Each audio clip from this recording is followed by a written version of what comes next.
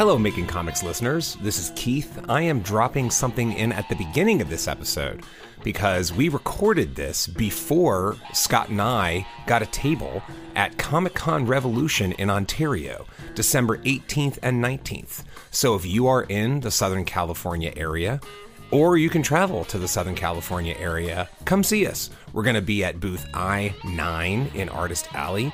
It is the Making Comics podcast booth. Scott's going to have his books there, and I'm going to have mine. So we hope we'll see you there, December 18th and 19th, Comic-Con Revolution, Ontario, California. Welcome to Making Comics, a podcast exploring the comics process from two different perspectives. I'm Scott Loss, the creator and artist of The Second Shift and Wanderers of Melisande for the Accidental Aliens. And I'm Keith Foster. I write the comic Kadoja, in addition to the upcoming comic Three Protectors. So this is another special edition of Blossom where we are recording live. Keith was in town for San Diego Comic-Con. Special edition. Special edition of Comic-Con, special edition of Making Comics. That's how we do this. Yeah, it's much easier to record in person, so he just took a trip over on the last day here, and we're going to knock it out. Yeah. So is that the first thing you want to talk about, or do you want to talk about something else before that? Let's talk about the beer we're splitting first. That's only fair. Very true. We cut ourselves off because we were like, wait a minute, we should talk about this shit live. So this beer, I believe, is it called Tiramisu, Scott? Yeah, Tiramisu. It is a pastry stout, and let me see. 8%, I looked it up. 8%, and it's by Campology Brewing. Or here, take a look at that. Campanology in Waunakee, Wisconsin. And somehow this is and Scott can't handle it. He's about to choke on it. Choke on the Wisconsin. Contains lactose, so that's good. Oh no, I'm lactose intolerant. There you go. No. That's so it is good. And what you said was what did you enjoy eating with it when you? So the first time I had this beer was a few nights back. My girlfriend picked up a bunch of stuff at Trader Joe's for me. I had mentioned wanting some kind of festive beers, and she found this. And she was making gingerbread cookies at the time, and I said, why not? Busted open a bottle. It was amazing, a great pairing. So if you come across this beer, go to your local Trader Joe's, the Tiramisu. It's there for a limited time only. $3.99, not too bad. You can get 2 tall glasses out of it, so that's very good. And give that a try. Have it with some graham crackers or some gingerbread or something like that. You won't be disappointed. Yeah, and the thing I was going to say, which I will say now, is you really notice a difference in the taste of stouts when the alcohol level is below 10, because this is 8%. It's a stout. That is a handsome alcohol content right there. It looks very good on everybody. When you get up into a lot of these stout things, especially the bourbon barrel aged and things like that, you can get that up to 13, 15%.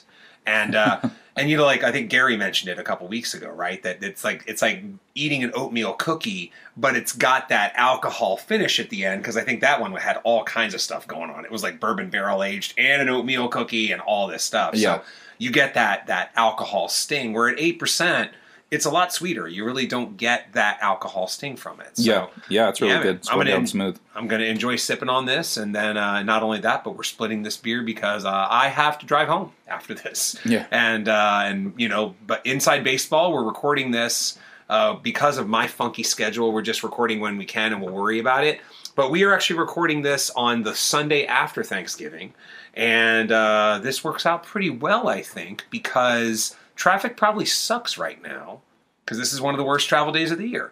So by the time this podcast is over, however, I think the roads will be a little bit more clear, and I'll be able to have that much smoother a ride. Oh yeah, on the way home. Yeah, definitely. Yeah, it's kind of more fun in person anyway. Oh, of course it is. Yeah. In person's always better.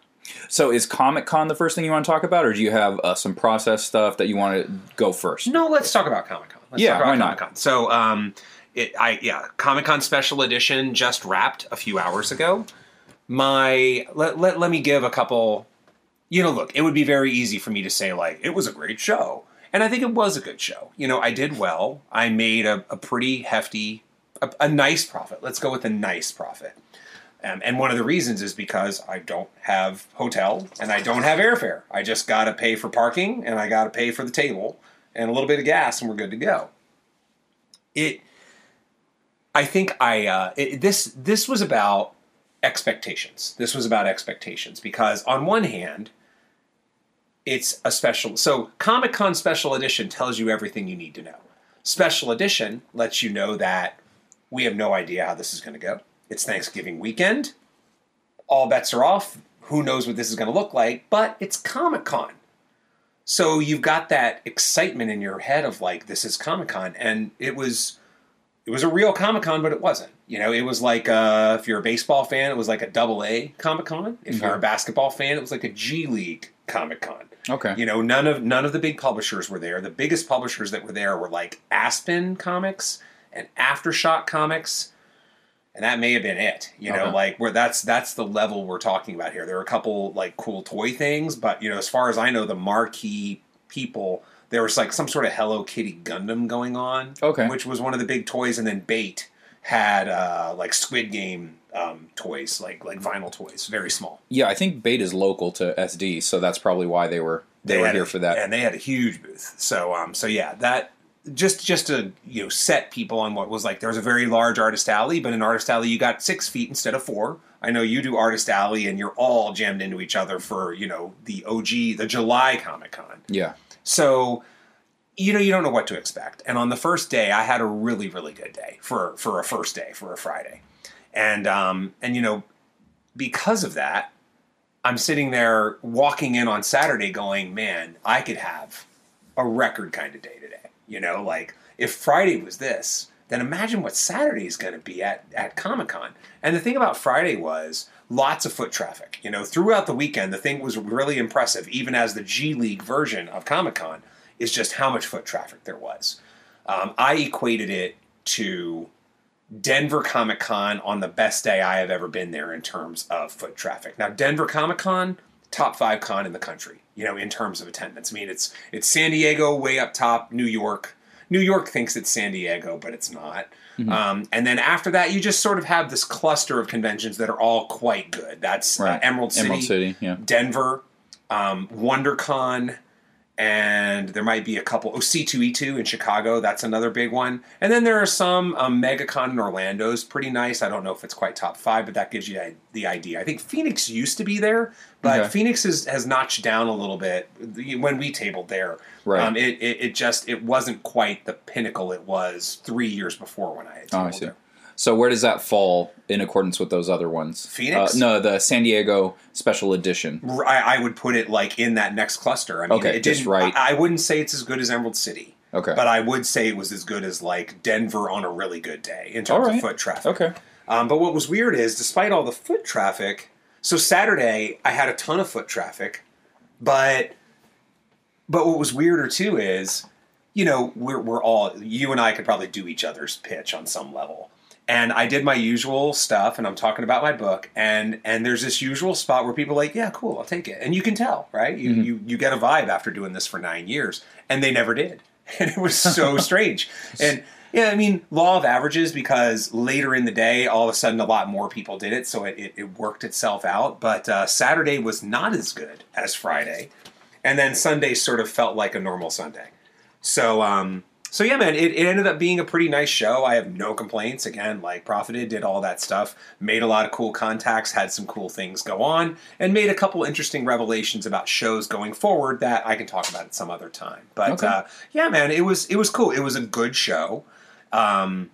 Hopefully one of these days I actually do like the real Comic-Con so I can get a comparison. Yeah. And of course I'm pleased, and we'll see what's going on. So yeah, it was different. It was definitely different. Yeah, it might be something to talk about the 215 guys about trying to get a small press. Mm-hmm. Small press, honestly, is the way to go if you're going to be focusing mainly on books and just kind of have prints as a side piece. Mm-hmm. Small press is perfect for that. I made, a quite good amount of money the last time we did small press. I think we've only done it once, and we were supposed to do it again, and then COVID hit, right? Yeah. So, but we did very well.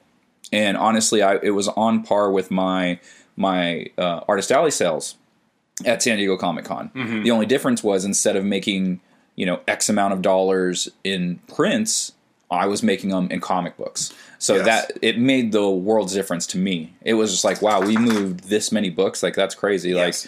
Like, one of the aliens tallied how many single issues, like issues total, that we sold over the weekend, and it was an incredible amount. I was like, wow, this is what I'm talking about. This is what I'm here for. Yeah. So after that, like, it's a higher price tag. If you didn't know, San Diego Comic Con normally, so the special edition is different, but normally Artist Alley is free if you're able to get in. The difference is $600 for a small press. Mm-hmm. You will make that money back. Yeah. If you have enough product, your books are good, you got a good sales pitch, you're going to make that money back and more. Yeah. So, ever since we did it, I was just like, yeah, this is the place to be. This is exactly what I want to do. Nice. And that was my number one choice for the July Comic Con, because I've already put in.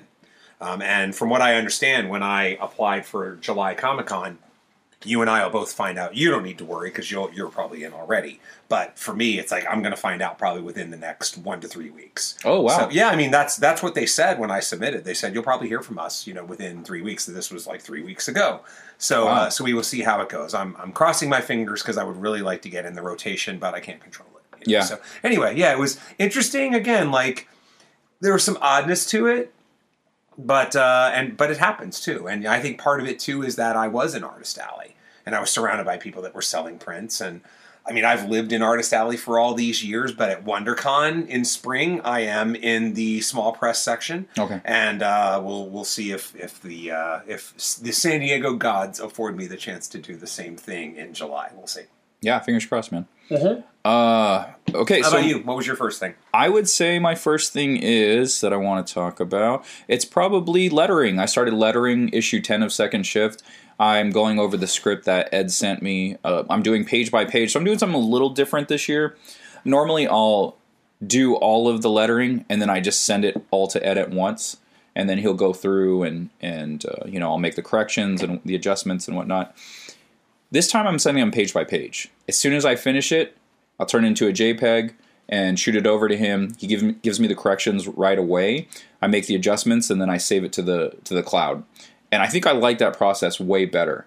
Because what happens is if you're shooting over 22 pages of story, 20 to 22 pages of story, and you're getting, 15 pages that have corrections on it, it's a little flustering. It's just like, well, damn it, I just did all the work and blah, blah, blah. Now I've gotten smarter with it. Like, the more lettering I do, the smarter I get with it. For one, I don't connect the tails to the balloons quite yet, because the balloon size might change. So I just have them pointing where they need to go. And I have the dialogue there. I have the words bolded that need to be punctuated when spoken or read.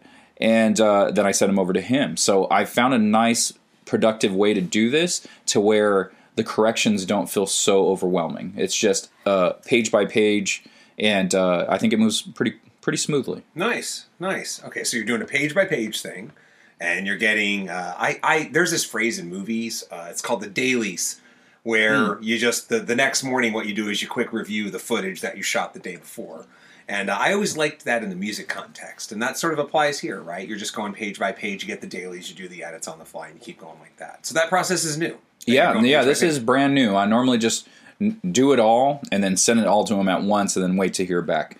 And so that's a little more, I don't know, stressful, I think. And so this is a way easier way to get the corrections done at a reasonable rate. And I'm on page 3 now. So nice. I started yesterday. Honestly, I could have done more if I had dedicated time, but yesterday was booked up. This whole weekend has been crazy. Mm-hmm. So, we've been doing stuff with family, and so it's been nonstop all week, and we're fitting in the things that we need to do for ourselves personally, when we can. And so yesterday I got enough time to basically do a page and a half. And then today it's been nonstop, and I finally got to work on the rest of that second page and, the third page. As you were coming in, I was working on it. Nice. Well, correct me if I'm wrong, but this is you and Daniela's first dual Thanksgiving as a couple. Yeah. Right? Thanksgiving tends to be the hardest logistics day on couples. Because for Christmas, first of all, just through the natural order of things, it feels like one family always celebrates it the night before anyway. And if they don't, there's flexibility there. You spread out the time more. Thanksgiving, it is the day. No one celebrates Thanksgiving by like, let's have Thanksgiving meal on a Wednesday. No, that's not how it works, you know? So Thanksgiving can be pretty hellish on the family dynamic when you're trying to hit 2 Thanksgivings and do whatever you need to do. Possibly eat twice, possibly, you know, eat less. Don't offend people. You don't want to show up at somebody's house and not eat because then somebody's going to get offended. Like, that's the whole holiday. Yeah, exactly. Come here and eat food. Exactly. That's the point of this holiday. Yeah. Exactly. You know, it's I got really lucky in that sense because my family always does Thanksgiving lunch. And she said her family always does Thanksgiving dinner. And I was like, that's perfect. Yeah, that works out. My mom gets up hella early. She gets up at like 5 and starts cooking. And so everything's done by 11. And so it worked out in that sense, but it just made us very busy. Yeah. You know, we had my family stuff during the day and then her family at night. And then Friday we went to the desert. My family loves doing the whole desert thing. They have their quads, their dune buggies, all that stuff. I'm not into it, but I love hanging out. So we just drink, we play games, you know, have fun with the kids or whatever. They go on their rides. I just chill out. And so we went up for the day. So that was something new for me. I usually stay the night. I'll go up Friday with one of the nephews or nieces who choose to not go early. And I'll ride up with them, and then I'll get a ride from one of my siblings on the way back. But we did a one-day turnaround. It was kind of cool. Because we gotta do all the things that I normally like to do, and then we got a shower, which I never get to do out there, and sleep in my own bed. So yeah, it wasn't too bad. Nice, good deal. So my second thing is related to my first thing, which is we did talk about last week that the novel is on the shelf, taking a little bit of time from it. And I am now proceeding to write prose in the novel November way that I hope will get me ready for this comic I want to make that's sort of a spin-off or a relation to the novel. And so I've been cranking through it, man. I mean, by my count, I've been averaging, let's just go with like 1,200 words a day, something like that. Maybe a little bit more. I'm not keeping a strict count. And one of the reasons I'm not keeping a strict count, I'm about to say, which is, you know, so I was at my table on Friday, and I've got downtime. It's you know, it's not hard to get some writing in at the booth because even at my best shows ever, I am still idle for at least 70% of the time at booths. You know, that's the way it is living that indie comics life. So my neck and back structure, upper back and neck, have been bothering me for a couple weeks now. And the last thing I wanted to do was open up my laptop and sit there, you know, looking down at my knees at the exact angle that is just has aggravated this and may have set it in motion on an airplane a couple weeks ago. So I said, wait a minute. You can write longhand. Why not write longhand? And so that's what I did. I busted out a journal. I keep a journal with me all the time. You know, way back in the day, there was a lot more thought journaling going on. These days, it tends to be I jot down the things I want to talk about on making comics, or I'll write my notes from workshop. It's much more like productive based. And so I was like, yeah, that sounds kind of fun. And I wrote longhand for today. I just didn't feel like writing. I think I've gotten to a little mini point in the story where I got to think it through and then write. Like there's no sense writing because the writing will be shit and I'll throw it away anyway. I got to think through the scene before I write it, even though I'm still trying to go fast. That's exactly what it's like with pages too. I think there's a misperception as to how artists lay their pages out. You know, there is a lot of thought that goes into it. It's not just panel 1, panel 2, panel 3, panel 4, panel 5. It's not these flashes of moments. There's like prepping and planning that goes into it. Okay, all right, these people need to do this, but also you need to have your scene direction, you know, your background elements that are helping the eye flow through the page, like we've talked about recently. And a lot of artists don't think about that because they don't know about it yet. Mm-hmm. And once you know about it, you can't not see it. So it's an interesting thing. You need to do the work beforehand before you even put pencil to paper. Perfect, exactly. And same thing with the scene. I can't write what the dialogue's going to do if I don't know what either character is going to do. You have to have at least an idea of what's in their head and get in that moment. And the first 2 days at Comic-Con, I was totally fine getting into that space. Today, I felt like just being social and chopping it up with, I had a really good acquaintance with Alex, the dude who was next to me at the booth. And then before you know it, somebody comes by and you talk to them, and a bunch of cool people stop by the booth. So that's fun, and I just kind of sustained it that way. So, and I was like, man, I just don't feel like thinking about my damn novel today. But back to the main thing, I was writing longhand. I cannot recommend enough for the first draft of a novel or for this novel November concept. Anytime when you want to write fast, write longhand. That is my new official thing. Interesting. Okay. Because the whole point of national, let's all write a novel in the month of November and, call it a novel, whatever that is, Natubla the Mimo, right? The whole purpose of that is get rid of the inner perfectionist. Get rid of Victor Vaughn, as we're talking about. Don't edit. Don't edit on the fly. Yeah, if you fuck something up, please edit that. Right. But this isn't the time for you to wordsmith anything. You write it shitty and write it fast. Nothing is as good for shitty and fast as writing in a pen in a notebook, because you're not correcting shit. Like if you got to line out a word every now and then and do it, you go. But like you are just writing, and your hand may hurt at the end of the day, but the point is to get this idea down, and it's so great for that. You don't have the luxury of going back and erasing or going like, oh, maybe there's a better word here, or maybe this, maybe that. Right. Fuck it, write it shitty. And then once it's written, it's amazing where you're like, yeah, I really don't want to screw with that. I'm just going to keep going. Yeah. So yeah, man, I think each of the first 2 days, again, I got between like 1,100 and 1,400 words, something like that. I was just going through it, and who knows what it's going to end up as, but it really served its purpose. And I now officially cannot recommend enough that if you're going for something where it's just first drafty, I encourage, or if you even want to switch it up, because that can happen too. Sometimes you can hit a creative block in what you're writing and you just need something different. Try longhand. Longhand's great. If you don't have a journal, go buy one. They're everywhere now. Yeah. There's a moleskin section at Target, for crying out loud. Oh, wow. Target. Yeah. Yeah, Ed does the same thing, actually. He always starts longhand. He always has a yellow legal pad, or he has those spiral binders that he uses. Mm-hmm. And that's like, because sometimes like I'll ask him a question. He just takes a photo of his spiral binder and sends it to me. And I'm like, oh, okay. Like that hasn't happened in a while, but that's his process. He loves to work, pencil to paper, and like that's his first instinct. That's his first, that's the way he creates. Yeah. So, and then he transcribes all that onto the computer for me, and then, I do my thing. But, everyone has their process, and honestly, there's been times where I'm like, man, I really want to bust out my sketchbook, and it's just like, There's something about it. Like once you learn how to use digital, there is a learning curve there. It takes a while, but once you got it. And but there's something to be said about working on paper itself, and it's nice to change it up. Exactly. And again, there's over the course of this podcast, more things may come up for this switch it up idea. There's plenty of cool things you can do, but boy, does this one work. And like you said, there's something kind of special about just writing on the journal page or on a piece of paper and having it be in ink. It's like, you're thinking, wow, I'm just like Ben Franklin.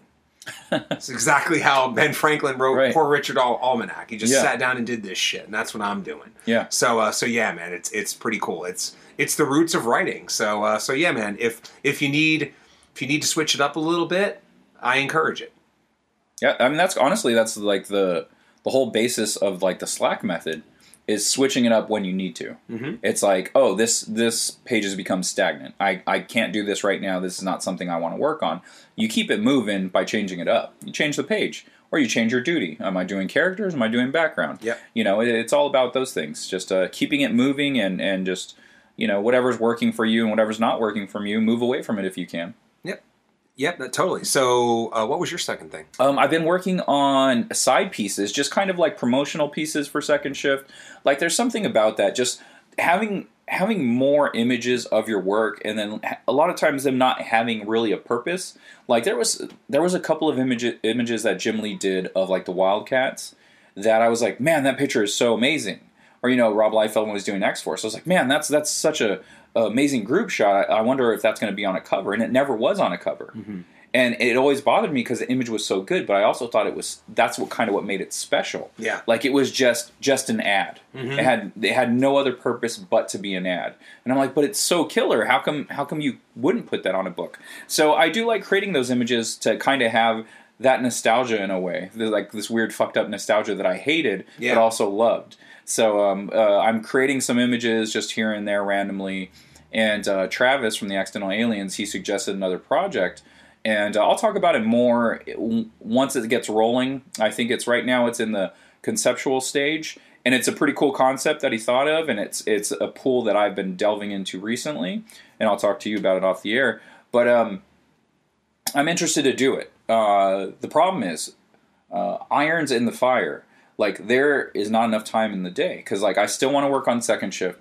Wanderers 3 is so far past due. Like it should have been done in the summer of this year. Mm-hmm. But it was not because I was working on, I think, second shift 10, and then, you just get busy and you have all these commissions and shit gets out of whack. So, and then I also have that one character that I put on hold that I want to tackle. Mm-hmm. And so it's just like, I want to do that, but I want to do that, I want to do that. I think one of the benefits, and I spoke about this before, of doing that Drawtober event is I'm faster now. Mm-hmm. Like if I have... My brain is like, you have to do a panel a day, and that's always been a part of my thing. Is like I want to be able to hustle. If you do a panel a day, and conservatively, if you're doing a panel a day, let's say a page is anywhere from 4 to 6 panels a piece, right? And that's going to give you about 65 pages at the end of the year. That's a good total if you're on the indies. It's like, all right, if it's not your sole income. You're not doing comics 24/7.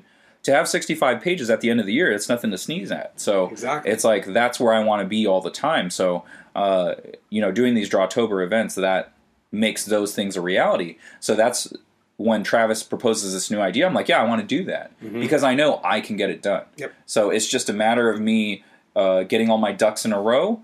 The biggest duck of them all is Wanderers 3, and so as soon as I finish the lettering on these 2 books and get that all off to the printer and all of that shit, then I got to focus on Wanderers and really tackle that thing. And I think I can get that moving. I could probably average 2 panels a day with that because everything is so natural. Everything's a natural line. Everything's organic. There's a simple layout for Wanderers. I only do 4 panel pages or splashes. Okay. That's what I do with that book. Mm-hmm. For whatever reason. I don't know why, but that's what I do. I'm like, you know what? You get the widescreen shot. You can fit a lot of action in there. You got to play with that. Like, I think as an artist, it's fun to try to play with panels that you have a limitation on. Mm. It's like, okay, with second shift, I could do whatever I want. I can have any kind of panel layout that I can think of. Wanderers, it's like I want to kind of keep it like this. I like to think of it as a widescreen cartoon format because I see Wanderers as like as like an anime. Mm-hmm. So I kind of draw in like my American anime style, manga style, and I have that widescreen shot so people can take it like that. Mm-hmm. And then I think that allows me to move a lot quicker because I'm not like, okay, well, how do I organize these panels? How do I make this make sense? Oh, you don't have a choice. This is what the screen looks like. Now you get to choose the angle of your camera. Or are you coming from above? Or you got this Dutch angle? Mm-hmm. Are you going to tilt it on its side? What's going on here? So those are the interesting, not problems, but those are the interesting things when you go into a project that has a set frame and this is the only way you could work. Yeah, that's also what's interesting. I mean, you've said a bunch of interesting shit there, but that is what is also the kind of thinking that's good when you've reached this next level. Because when you go beyond drawing panels and you start to realize that you're constructing pages and putting those pages into a construction of a comic, Gary kind of touched on this a couple episodes ago. The more conscious you are of how these things affect readers, the more you can use that to your advantage. Like, I can't remember what comic it was, but, I'm sure anybody out there listening, like, pick up some comics and see what things, are they consciously trying to do anything? And if they are, what do you think they're trying to do? You know, when you said you've got the widescreen format, I've read comics where every single panel is a widescreen image because they know that by creating that, it's going to make it feel like a movie in your head. It's going to make it feel cinematic. Mm-hmm. These are the kind of conscious choices you can make on a panel level, on a page level, and fuse them all together, whatever those things are. Some things you do, you know, like here's a great example. Here's how you can get a little bit of manga in your comic. And you may have mentioned this on a past podcast. Hold something for silent panels. That is extremely manga. That is a very Eastern comic idea to have silent space where you're either repeating the same panel or you're pulling the Ryan Otley thing of changing one or two things, really to just hold that moment and bring the reader's attention to that moment. And those are just two examples of ways that you, the artist, and the writer, you know, since you're all working in tandem here, can take some concepts, some things that we all understand as readers, and really plug that into your control the tempo. Mm-hmm. Yeah, that's something too with the directional devices that I would talk about on pages. You can do directional devices that move your eye through the page quickly or slowly. Like, you have the ability to make a reader stop and like turn back and look. They don't know what's happening. They don't know how you're doing it, but you have the ability to do it. Just by having characters face a certain direction, it controls where they're looking and how long they look there. Yeah. So it's so interesting. Like the more you get into the nuts and bolts of making comics, you realize it's not so easy. It's not just drawing an image in a panel. You know, it's just, there's way more to it. It can be. It can be just drawing an image on the panel. But when you get to this second level, this third level, you break through into these other ideas, you realize that there's this awesome, for people out there that read music books, there's a series of books called 33 and a Third, where they take a classic album and write about just that album. And there's one on Jimi Hendrix' Electric Ladyland. And I wish I could recount this part better, but what it talks about is how Hendrix used feedback. And this author proceeds to lay out like the 6-7 levels of feedback and how you can use them. And Jimi Hendrix was such an audio genius that he understood how feedback works from his guitar to the amplifier, from the amplifier out into the air and into the audience, and using the acoustics of the place and positioning himself around the amplifier to modify those acoustics. That's the type of shit you can get to on a comics level the more aware you are of this stuff. Mm-hmm. You know, on a semi-related note, Lance Pilgrim just sent me back basically the 99% completed version of Three Protectors. Oh, right on. And you've read a early version of that, so you know that it's a fusion of comic pages and graphic pages. And what Lance did with the graphic pages elevates the book so much. I read it last night, and I was just like, dude, I cannot wait to share this book. I am so excited about it. And of course, I get to try to break down on my own comic and be like, well, why did this work? Why did that work? And there's all these cool things he did that were these neat choices that really, you know, plot the course for why this book is going to have a certain effect on people. So I was blown away with Lance's work, and couldn't be more excited to share it. And, you know, a couple months from now, I'm going to be able to. So okay, cool. I'll show it to you right after we stop. Okay, recording. Cool. Yeah, I was wondering, like, when's the tentative release date for it? Yeah, I believe we're going to kickstart it in March, and it's going to be in Diamond Previews in March for May release in comic book stores. Oh, that's awesome. Again, we've set out our first 9-month schedule, so I know exactly when it's slotted. That's perfect. Yeah, awesome. Man, rock and roll. We're ready. Very exciting. Yeah, releasing new books, it's just so exciting. And even talking to Travis and some of the other aliens about doing a new project, it's interesting. Like, we try to set this thing up where instead of having this yearly annual or anthology that we do, instead of doing that, write stories on your own, draw stories on your own. Whenever you have your 6 to 8 page story done, send it to us, and whatever type of story it is. So we have 2 titles that we wanted to do this under. Astounding Adventures, which is the superhero-related title. Mm-hmm. So if you have a short story on a superhero, we'll put it in this book, and then they'll live in this world, and that's what it is. And then we have Tales from the Mothership. That was the first one to actually get done. That one, I think that was in 2019. and it was sci-fi. All sci-fi related stories, or actually the Tales from the Mothership is like a catch-all. So you do sci-fi, you can do drama, whatever you want to do, it's just going to go in there. And then like just to separate the superhero stuff from the other. Yeah, because there's a lot of readers that don't want superhero stuff. So all right, we're not going to have any of it in there. We'll have this title that's a catch-all. You can dip your toes in different genres, and it's all good. Unfortunately, the open window model of you just doing whatever you want whenever you want and then submitting it to us, it didn't work. No one was like setting out to do any work. Everyone was waiting for a date, and it was and so it's just so weird because it's like I'm giving you guys freedom. Yeah, do whatever you want, tell whatever story you want, and then give it to me, and then we'll publish it. Like that's all you need to do. Yes. But then so Travis mentioned this thing, and people are actually excited about it. It's like, guys, no one told you guys to stop working. Like, how come everyone else doesn't just keep doing work? Because to quote the general in The Mandalorian, people don't want freedom. They want order. Drink up, by the way. We did it. We did it. We did it, people. Okay, so that was all you had for the week, right?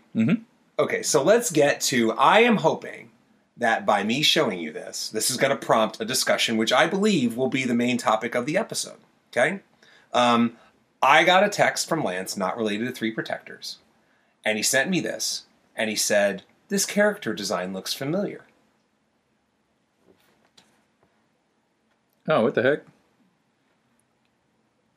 So why don't you go ahead and read what is on the screen so people can relate to it for themselves. Netflix's Hellbound surpasses Squid Game and becomes #1 show in 24 hours. Right.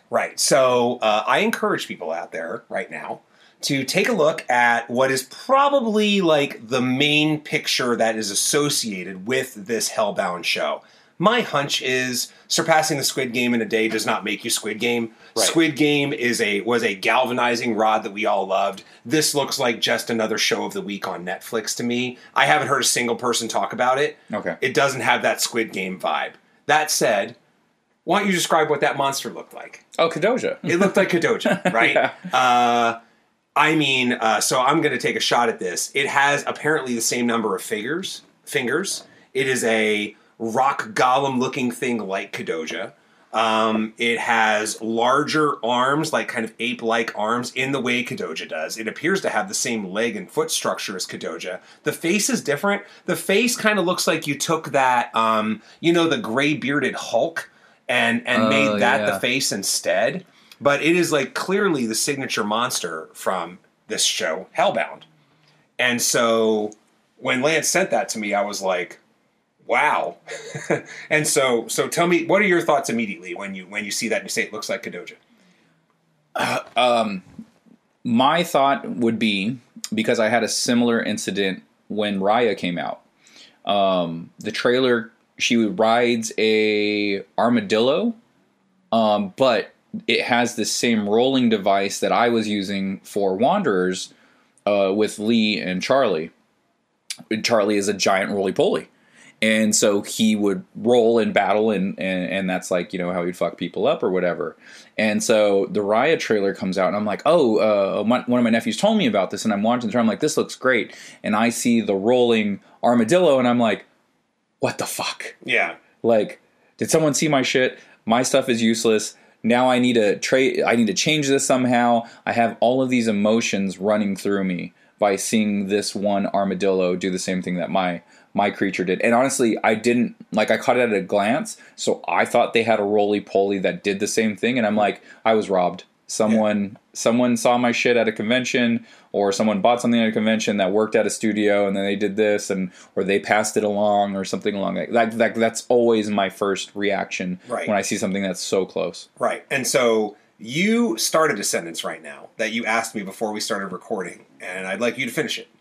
You said, did you trademark and copyright Kadoja? And was that your thought when you were asking, should I trademark Wanderers of Melisande? Was that where you were going to go when you were just talking? Oh, okay. Okay, that's what it sounded like. But no, it's my thought was I'm fucked. What do I do now? I have to change my whole concept. So this is why the topic's going to be a little bit about legal stuff. Because what we're going to talk about is these kind of things that happen that seem awfully coinky-dink. Did I trademark or copyright Kadoja? The answer is no. And because I've talked to legal experts about this, the way copyright works is copyright works from the moment that the creator actually creates it. So back when Rory and Lance and I were exchanging emails about the looks of Kadoja and what it looked like 10 years ago, a decade ago, that is when that copyright came into existence, because we created the idea right then and there. When you release it to the public, it obviously cements that a little bit more. So because most people should know that a comic named Kadoja has existed in comic form since 2012, that makes the copyright happen. If you wanted to copyright or trademark your shit, you can do that. It's going to cost a whole lot of money, or a fair amount of money. Mm-hmm. And I'm trying to think of how this works. When you trademark something, like let's talk about the Coca-Cola logo. Okay, that's trademarked. If you look at any Coca-Cola logo, you're going to see a tiny little TM somewhere, the classic cursive Coca-Cola logo. That is trademarked in that you can't do that anywhere. But just that thing is trademarked. Just that logo, the way it looks like that. Mm-hmm. So if I wanted to trademark Kadoja, and I trademarked Kadoja with the left arm out and the right arm behind it, that's the trademark. If both arms were in front of it, that's not the trademark anymore. I believe that's the way it works. Okay. If you trademarked a comic, then you'd be sort of trademarking everything through it, but the whole thing is weird. And all that really does is that protects the pages that are in the panels in that comic, and only those, right? That's what it protects. Okay. And then this leads you to, okay, I did all this great stuff. What does it get me? What trademark protection gets you, and generally copyright over and above protection, but again, copyright happens at inception these days. It gives you the ability to sue for penal damages. It gives you the ability to sue for hurt feelings, right? So if I wanted to sue somebody for use of Kadoja without copyright, with just the normal copyright that exists and no trademarking, what I would be able to do is get my money back. I'd be able to be like, this is what you made off this. I want that money. Here's the thing. What having that extra layer of protection allows you to say is, you shouldn't have fucked with me. I want $3 million or $10 million, whatever it's going to be. You get to sue for like penal damages, I believe is the way it goes. Okay, right? Interesting. So that is what that level of protection does. But this is where it gets back into what both of us have been hinting at without really talking about, which is to prove that someone infringed on your copyright, you need two things. You need access and you need intent. You need those two things. So I believe that's how it works. Access in the days of the internet, hell of a lot easier to prove. Yeah. Because if it's on the internet, then anybody can look it up. That ain't hard. Right. But again, I believe you need to kind of get into this intent thing too, right? So access on the internet is different than finding a copy of Wanderers of Melisande in the studios where they made Raya the Last Dragon.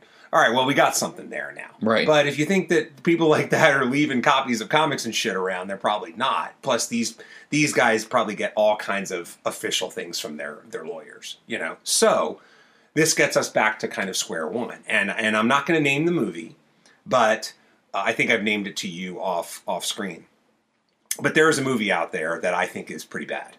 And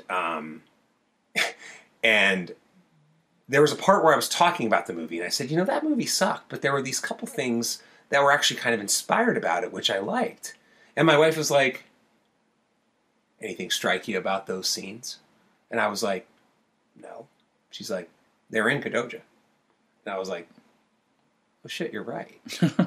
So that's where you kind of get back into this. And I actually talked with Lance about it. And in both cases, Lance has just been like, yes, I want to go after people, where Mike has been more of, kind of where I am, which is you can't prove anything, right? And the thing about both of these things, like theoretically, this hellbound, the thing that makes it tricky is the hellbound monster is sort of like Kadoja. If you wanted to get all conspiracy theory on it, you could say it's enough of a difference from Kadoja so that I can't do anything. Right? And that's where it starts to get a little coinky-dinky. Just like this movie has enough of a change from what I did to be like, yeah, there's no real way I can do anything. Right. But that's also where you just also have to ask yourself, are we just people pulling from the same well of common ideas? Right. Yeah. And that's where you end up having to land, whether you want to land there or not. But that's generally where I land anyway. It's a coincidence.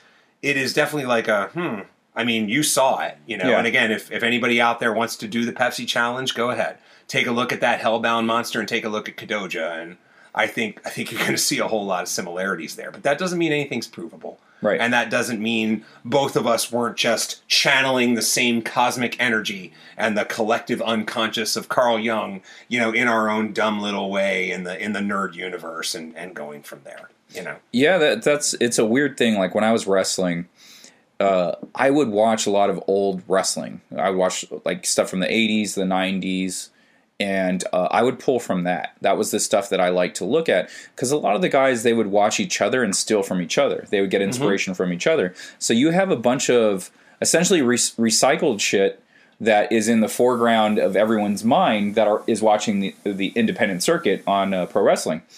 But so I would watch old 80s shit to get something completely different. I'm like, all right, these guys aren't working anymore. They're doing some interesting stuff. Let me see what they were doing, and maybe I can tweak it. Maybe I can just straight up use it. Who knows? And so I would pull a lot of that stuff, but once in a while I would just go, you know what no one does anymore? No one does an inverted atomic drop.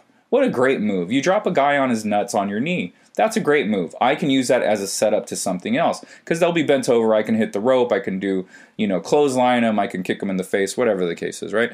And then somehow 4 people on the same show do an inverted atomic drop. We're not planning our matches near each other. No one's hearing what I'm saying that I think of. But then 4 of the guys end up doing it, and I hadn't seen anyone do it in like a year or so. Yeah. Why is that?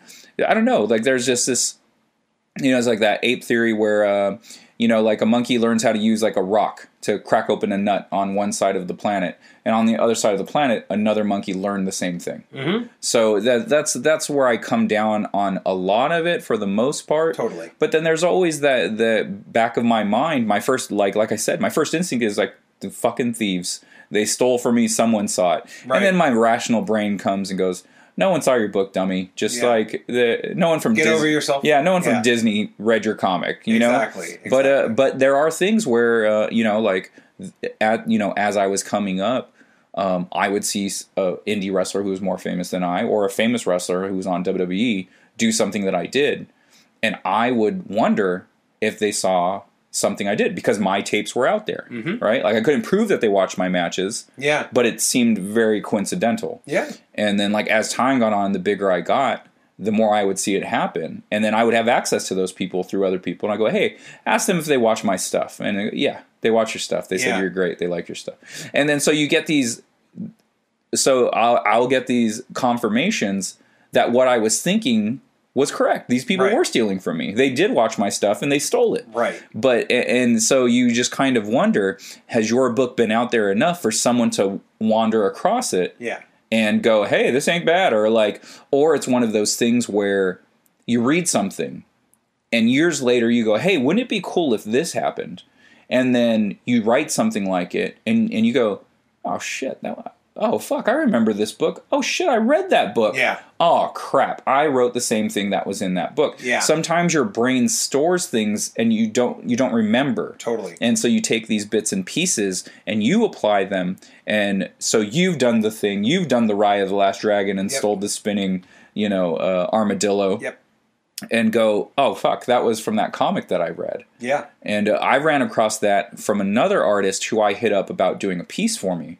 And I liked the way he did certain things, so I sent him Wanderers. I said, hey, man, do you think you can do a cover for this? Like, I know you got, you had your commission open or whatever. This is the book that I do.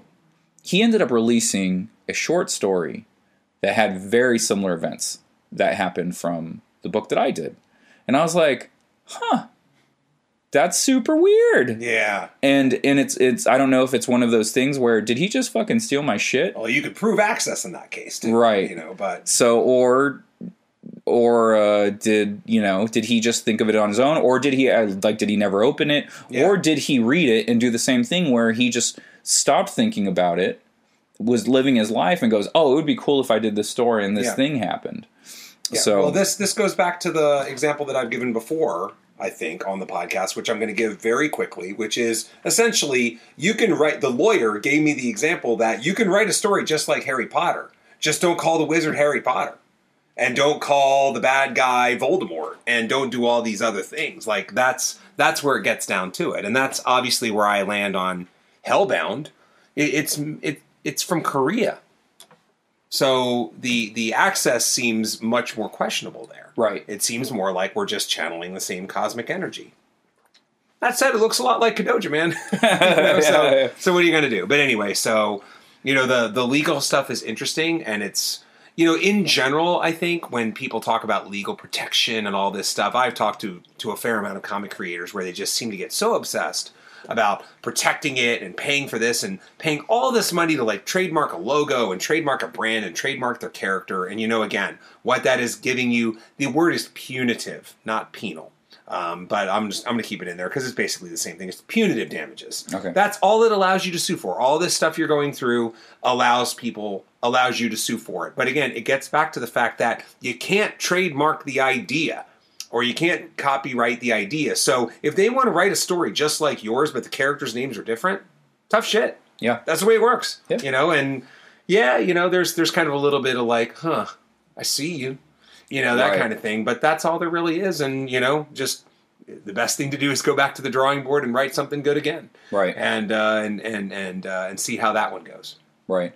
Yeah, and you get that with famous creators. They'll do their analog of Superman. It's just like you read the story, you're like, yeah, this is supposed to be Superman. But it's their character because they couldn't get away with that with DC. DC's like, we can't let you do that with Superman. Yeah, exactly. And then so they go off, they create their own version of it, and they do what they will. Yep. And it is what it is. Unfortunately, it's a dangerous world out there. So, get your books made, and hopefully one of them takes off, and you can go, phew, first one at the top of the hill. Exactly. And you don't have to worry about getting ripped off, which is a huge problem. So exactly. You guys out there, try to think of your own ideas. Yeah, just keep creating. Yeah, and you know what? Imitation is the sincerest form of flattery. So right. just keep on rocking it and do what you can. So we're getting into the nonsensical portion of the program. And I would like to start with some high grade nonsense. All right. I'm at the convention yesterday, and I'm just at my booth minding my own business. And maybe this goes back into this, you just don't know where these ideas come from. This song jumps in my head. I can't get it out of my fucking head. I can't do it.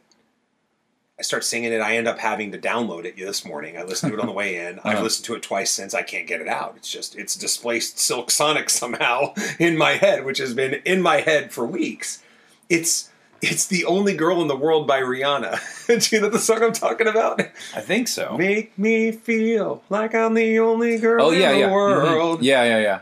I couldn't stop thinking about it. I'm at my table and it's just like, it's reverberating through my fucking head. And it was just like, where did this come from? I have absolutely no idea. Like, what a random... I mean, the human brain is this weird-ass thing that none of us understand. No. But, I mean, if that's not, Exhibit A on that, we all have our own Exhibit A's every day. Oh, yeah. And for those of you listening, congratulations. You're probably going to have that Rihanna song in your head now. So I'm here to do a public service. My girlfriend listens to basically oldies. I guess they're considered oldies. It's a lot of music from the 90s. So oldies? You get the fuck out of here. Yeah. Kids today would say that's them. Oldies. I don't acknowledge that as right. oldies. No, yeah. I mean, it's quite a while ago. Yeah, I was in my 20s. That's not oldies. Please don't stop making me feel old. So she listens to the 90s station essentially, and I know I would say I know 75% of the lyrics of the songs that get played, maybe more. And I'm like, I haven't heard the song since the 90s, and I still know all of the words. But you told me something earlier today that I cannot remember. There is no reason why I should know as much Smash Mouth or, it's like No Doubt or something that I know. But I know it all, and it's in there. And it's just like, I don't need to hear this. Like, yeah. Or other oldies like the Wu-Tang Clan. Right, that's hell old. The oldie. Yeah. Let's turn on the oldie station. Let's hear Bring the Ruckus by the Wu-Tang Clan. That's a good oldie. Yeah, so it's just so bizarre, like, the shit we keep in our head and the stuff that we discard. It's like, okay, how come I couldn't remember how to do this particular trick in Photoshop that I need to cut part of the logo with? I kind of can remember it, but I can't. But I can tell you all of the lyrics to a Red Hot Chili Pepper song. Yeah. Like, and you can tell me, here's what's worse.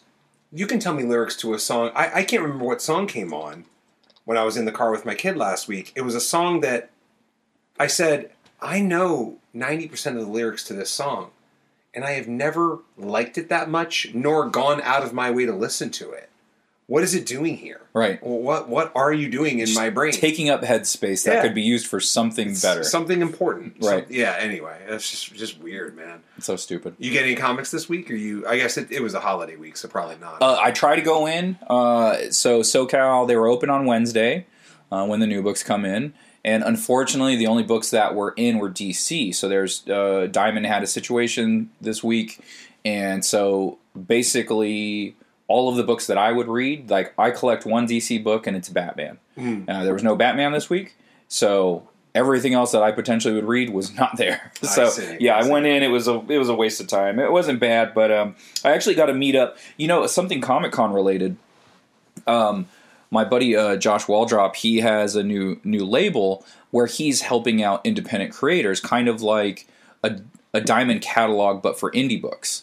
And so he was telling me about it. It sounds super cool. It's called Ultima Comics. Mm-hmm. And he goes, yeah. I was like, so what kind of profit are you trying to get off of this? Because he was, we were talking about Diamond and like the percentage you have to give them, and then the shipping and all this shit. And I was like, yeah, that's the same. I'm like, that's the same reason why I don't do it. The barrier for entry for me is too high. I pay a decent amount, like it's nothing too expensive for my single issues. So, and then usually when I send them somewhere, it's like half of the profit. So it's just like, how much am I making per book? It's like a quarter, when you start getting down to it. And it just makes me go, it's not worth it at this point. It's not worth it for me to do it quite yet. And so his thing is he wants to create a catalog for indie books where they can send those out to the comic shops and they can flip through that just like they would, a previews catalog just for indies and go, oh, okay, yeah, this actually looks pretty good. I'll check these and this. So I asked him, what their percentage was. He goes, we haven't figured it out. He goes, but I'm not trying to rip off indie creators. He's like, that's not what I'm trying to do. I'm just trying to help spread the word of indie comics. Mm-hmm. So he goes, dude, I have a booth. If you want to take up table space, if you want to work the booth and sell your books all weekend, you can. You want to sell prints, you can all weekend. Unfortunately, Thanksgiving weekend is no-go. That's a no-go for me. There's way too much going on. But I appreciated the offer, and he goes, you know what, I'll tell you what, if you can't make it, I'll sell your books for you. Oh, nice. Yeah, and he's San Diego adjacent. His girlfriend lives here, so he travels from LA to here quite a bit. And he goes, I'm already in town, so if you want to meet up, we can drop the books off. And so we met at SoCal Comics. Nice. And so I dropped it off to him, and I don't know how he did. I don't know if he sold anything or what. It's I haven't asked him all weekend, so we'll see. And Ian in Cabo, he actually used to do lettering for me for a couple of issues. And so he's actually selling my books at his table, so I don't know if he sold them there. So we'll see how that went, if I made any money while not being at San Diego. So, that's interesting enough. Nice. I'm trying to think. I don't think I really had anything else going on. The Comic-Con weekend was just so... Both last night and the night before, I met my parents for dinner last night, and I met my wife and one kid were with me the first night. So it was like, I didn't get back to my kid's apartment till like 9:30, and then I was full, and I had to stay up and all that stuff. So, yeah, it's just been... Conventions. I mean, I guess I got to turn it around quick. Right. Because a couple days I'm going to be on a plane going to Seattle where we'll see how things go at Emerald City. So the nice thing is that we are going to get, because of our recording schedule, basically what we did was we moved this week's recording forward 3-4 days. And what that means is by the time we record again, we're going to have more about 1.5 weeks in between this time, at which I will have tabled in Emerald City, and the world will have changed. So hopefully I'll have a book finished, finished lettered, and and going off to the printer or something. So we'll see. Yeah, and then the Kickstarter is actually going to be ending. As you guys listen to this, it's already over. And so it's going to be ending in a couple of days. It's doing okay. It's not too shabby. It's kind of like, I think my average for single issues, it's been around 2,000 every time. Mm-hmm. And it's just like, my goal is 300, so to get 2,000, it's like, yeah, that's cool. Yeah. It pays for everything. We get paid a little bit, and I have books to sell that I didn't have to pay for, basically. Exactly. Yep. So it's good for me. People get, basically, I like using Kickstarter as a pre-order system. Mm-hmm. It's like they're my diamond distributor. Yeah. It's just like, but I'm the one controlling what everyone is seeing. Yeah. So it's cool in that sense. So, so far so good, and got 2 days left, and hopefully there's some backers out there that are like, they like to be the last minute hero and boost the sales, or they're waiting to see if they have enough money on their paycheck or whatever to back it, and like, that all makes sense to me. So hopefully those people do it, and we surpass the 2,000, and good to go, and start working on the next books. Yeah, all good. All right, brother, that's really all I got, man. Why don't we just me too. Call it an episode? All right, everyone, thanks for listening to another episode of Making Comics. Before we get out of here, don't forget, you can contact us at makingcomicspodcast@gmail.com. If you got any questions, comments, concerns, go ahead and shoot us something there, and you can also do it on our social media. Yeah, which is, for me, it's at Kadoja Kaiju.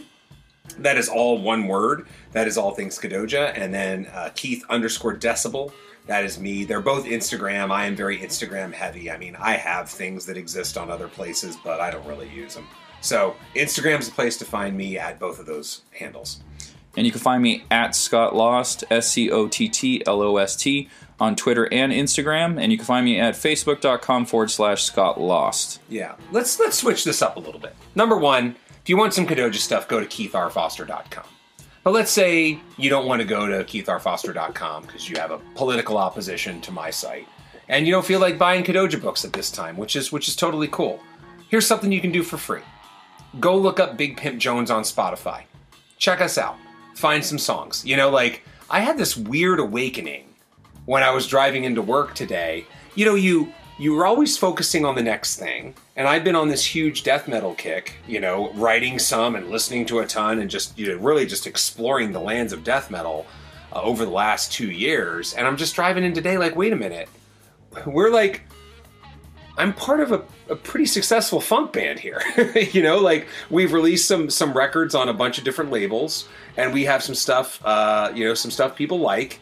And you can listen to that right now on Spotify. We have our first record off Freestyle, Bad Bad Jimmy Ruckus. It is a fake blaxploitation soundtrack.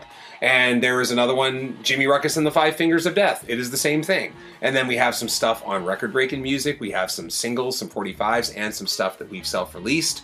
We got a couple Kadoja records on there. So there's all kinds of stuff you can listen to. If you want to... I'm going to recommend one of my favorite song titles. It is a chaotic frenzy of a funk song, and it's meant to kind of be like raw in the sense of those old blaxploitation flicks. There's a very short instrumental there called 17 Thoroughly Whipped Asses. One of my favorite song titles. So yeah, man, check that out. Check out Big Pimp Jones. It's free, and you get to listen to some funk music on Spotify while you're doing it. Nice. And you can go to accidentalaliens.com. And look for Second Shift or Wanderers of Melisande. Second Shift is a tale of minimum wage workers during the day, superheroes at night, and Wanderers of Melisande, anthropomorphic dinosaurs versus humans, all on accidentalaliens.com. And hey, if you want to see me wrestle, go to YouTube. Type in Scott Lost Pro Wrestling. I should pop up. Yeah. Since we're doing different things today. And hopefully you don't get taken to a Korean car dealership. Just let's make sure you're very specific about pro wrestling. Otherwise, you might buy yourself a nice used car. And I'm not against that, and I don't think Scott is either. No. And then makingcomicspodcast@gmail.com. Hit us up with an email if you have anything that you want to share with us that you don't want to, let the government see on social media, I guess, because no one monitors emails. They're fine. So I think we're all set there. And then the other thing is that if you are on Apple Podcasts and you want to throw some love to your boy Keith and to your boy Scott, give us 5 stars on Apple Podcasts for Making Comics. It really does help. It really does spread the word because you are getting kind of inside the nucleus of the algorithm and influencing it. So great reviews are always welcome. If you throw some words there, it makes it even better. That's it, and that'll do it. We'll see you guys next week. Yay, yay.